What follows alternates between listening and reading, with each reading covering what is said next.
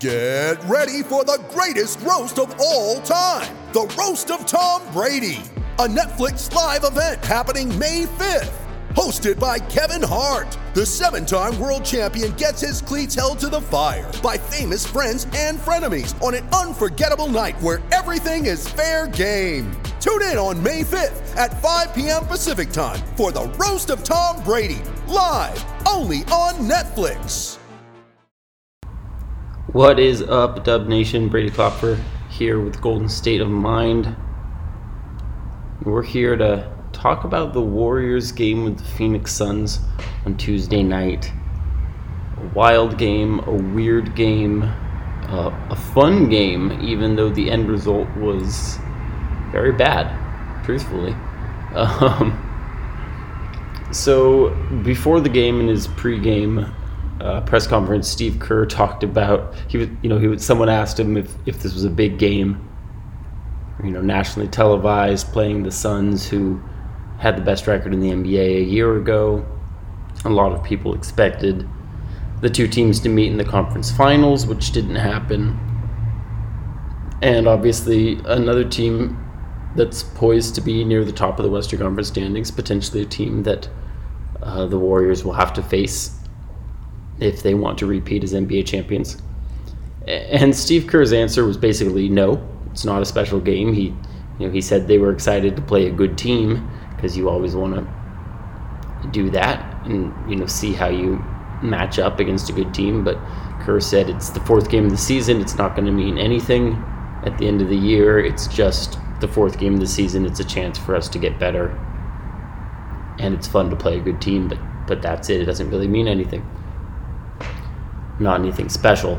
And then the game happened, and I think it's safe to say that the players did not agree with Steve Kerr on that assessment, because this game was intense from the get-go. It was intense on both sides. It was aggressive, it was chippy, it was feisty, there was trash talking, there were hard fouls, there were just a lot of fouls in general. I mean, the Warriors committed 28 fouls. It felt like a playoff game. Thankfully for the Warriors, it wasn't a playoff game, because they got their asses kicked. But it had that playoff feel where it felt like every bucket mattered. It felt like every possession was a fight. It felt like all the players were deeply invested in besting the other. And it was a lot of fun for that reason, even though the Warriors ended up, again, getting their asses kicked. So it was an odd first quarter. The Warriors' offense was okay, but the defense, again, atrocious. Just atrocious in the first quarter and in the first half in general.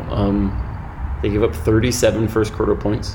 So their last three games, they've given up 40, 36, and 37 in the first quarter, and they've given up 70 or more points in the half in their last three games. That's ridiculous for a team, for any team, honestly, but especially for a team that prides itself on its defense. They had the second best defense in the league last year. Probably would have been the best defense in the league last year had Draymond Green not missed so many games with an injury.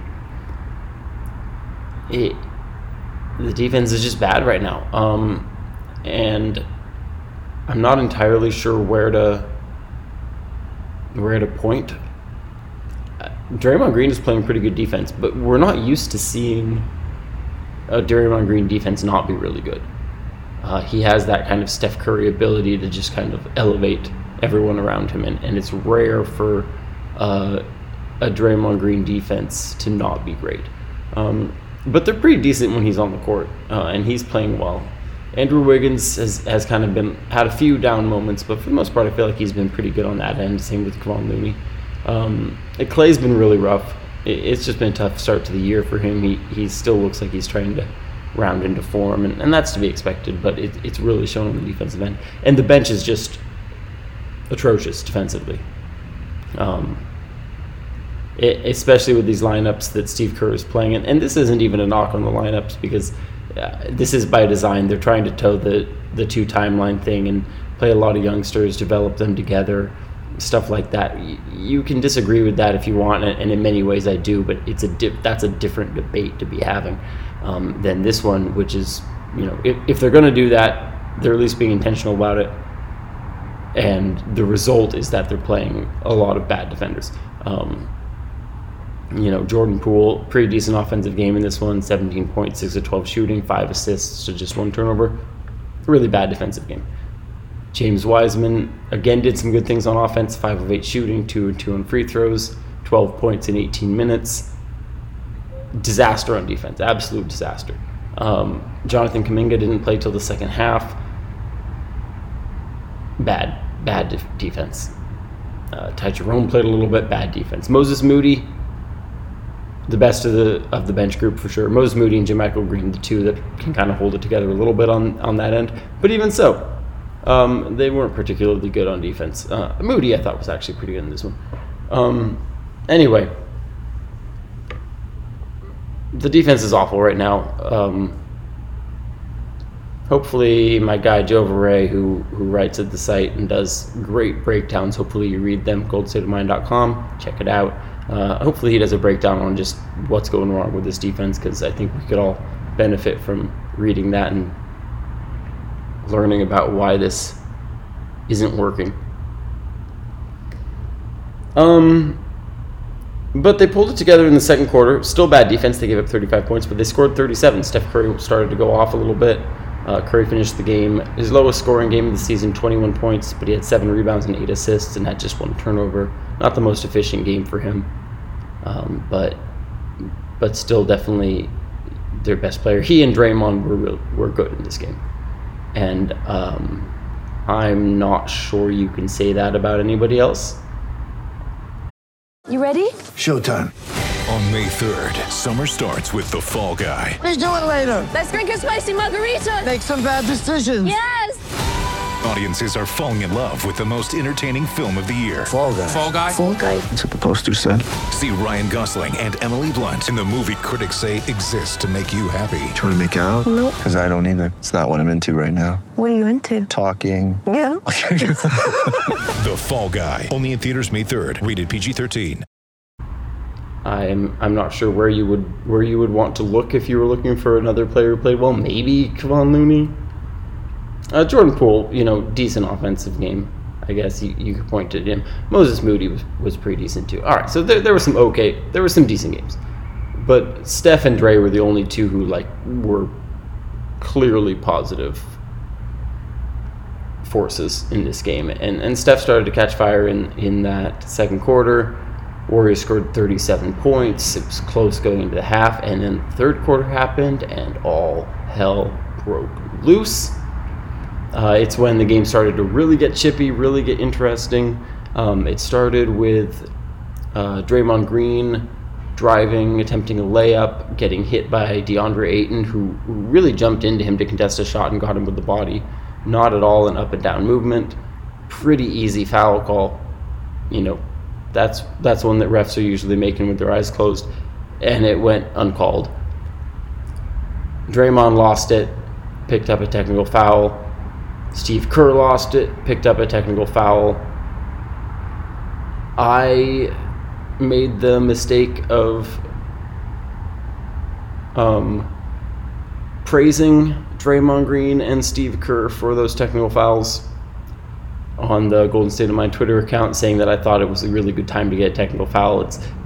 It was an egregious call.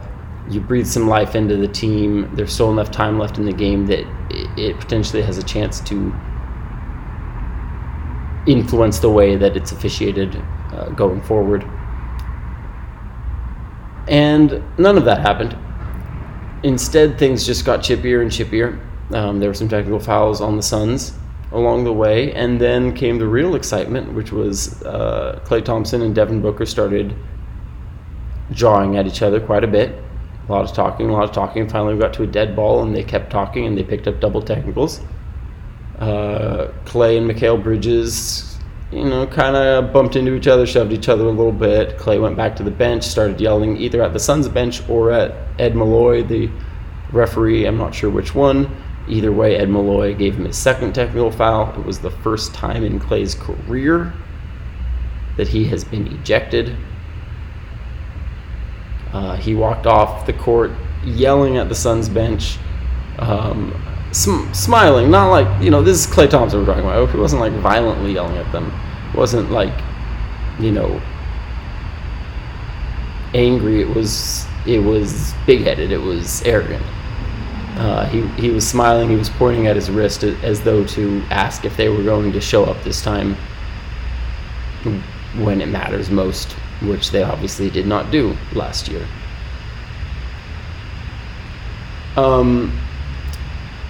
And then the Suns rattled off an 11-0 run and quickly put the game away and dominated the rest of the third quarter, dominated the fourth quarter, won by 29 points, 134-105. It wasn't close at all for the fourth quarter. The Warriors made a little bit of a run with their second unit, and then some of the starters came back in. Steph Curry made a three that cut it to 12 points with 7.5 minutes left. And then the Suns answered again, and it was never close again after that. There's something else on that Klay Thompson note so we don't know what Booker said to kind of set off Klay, and I'm curious if we do find out. But Booker did confirm with the media that Klay's trash talk was primarily centered around the 4 rings that he now has. That he was, I believe Booker's words were, he kept saying it over and over and over. And it's one of those funny ones where it's a reminder that these are high-level athletes. They're competitive in a way that most of us cannot fathom, cannot relate to. And so it was kind of funny, seeing them go at it, seeing them upset with each other, getting feisty. It set off a little bit of a firestorm on Twitter, and there were so many Suns fans and Warriors fans going at each other. Devin Booker fans going at Warriors fans, going at Klay Thompson fans, and really just this animosity of, 2 different sides being pitted against each other. And so then it was very funny because, the game was nationally televised, it was on TNT. They're talking with Devin Booker on the court immediately after the game, and they asked him about it, and what he said, I'm paraphrasing here, I don't have the quote directly in front of me, but what he said was, I love Klay Thompson. I've loved him since day one. When I came into the league, I said I wanted to be Klay Thompson. And just because of that doesn't mean we're going to not fight hard against each other, doesn't mean we're not going to trash talk, but I love the guy. And I have no doubt that Klay would say something very similar about Booker and will say something similar the next time he meets with the media.